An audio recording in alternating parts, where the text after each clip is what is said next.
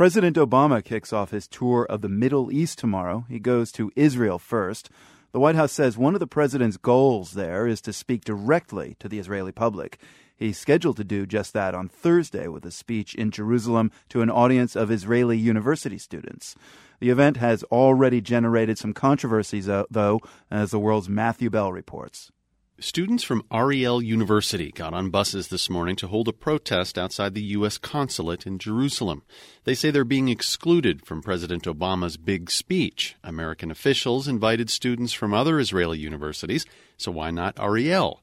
The U.S. Embassy says it doesn't have a joint program there. But the young people here suspect the real reason has more to do with location. Around 14,000 students attend Ariel University, which sits deep inside the West Bank on the edge of a large Jewish settlement. It took a long and noisy legal battle, but the institution was granted full status as an Israeli university last year. Most students I spoke with on campus this morning told me that's old news now, and they're disappointed President Obama appears to be giving them the cold shoulder. I see Ariel as part of this country. Reut Menahem is a 26-year-old psychology student. She says Mr. Obama would be missing an opportunity if he doesn't engage with students here. Even though you don't agree with some people, doesn't mean you shouldn't hear them. Doesn't mean you shouldn't, answer some questions they have. This is the main principle that I think we should all follow.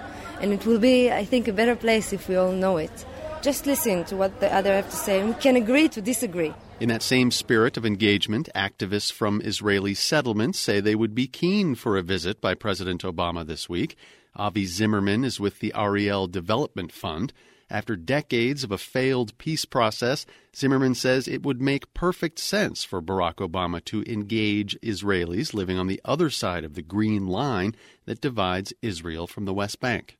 You cannot solve any situation by talking about communities, either about the Israeli or the Palestinian communities. The only way to make peace is between neighbors. Perhaps we don't need anyone from the outside meddling in our business, but if we do, they need to come here. To have meetings elsewhere is simply irrelevant. If Mr. Obama did decide to tour the settlement of Ariel, Zimmerman says he would show him the industrial zone that employs several thousand Palestinians. He would talk about joint research projects at the university between Israelis and Palestinians, and he would introduce him to some of Ariel's 20,000 residents.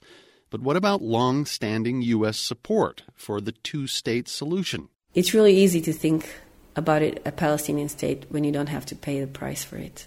Tamar Asraf is a spokeswoman for the Binyamin Regional Council of West Bank Settlements.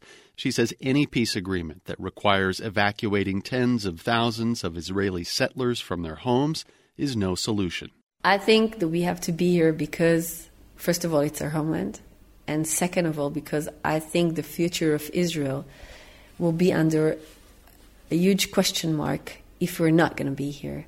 I think we cannot allow ourselves to have another enemy country in this area. We have enough enemies around us.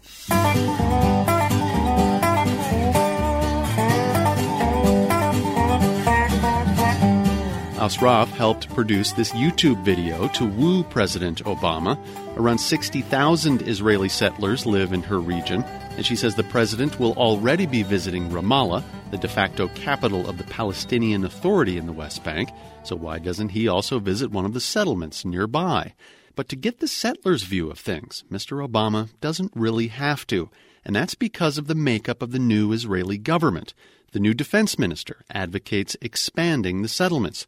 The new housing minister lives in a settlement and belongs to a political party that opposes the creation of a Palestinian state.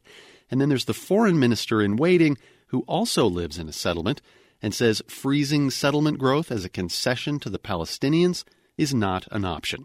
For The World, I'm Matthew Bell in Jerusalem.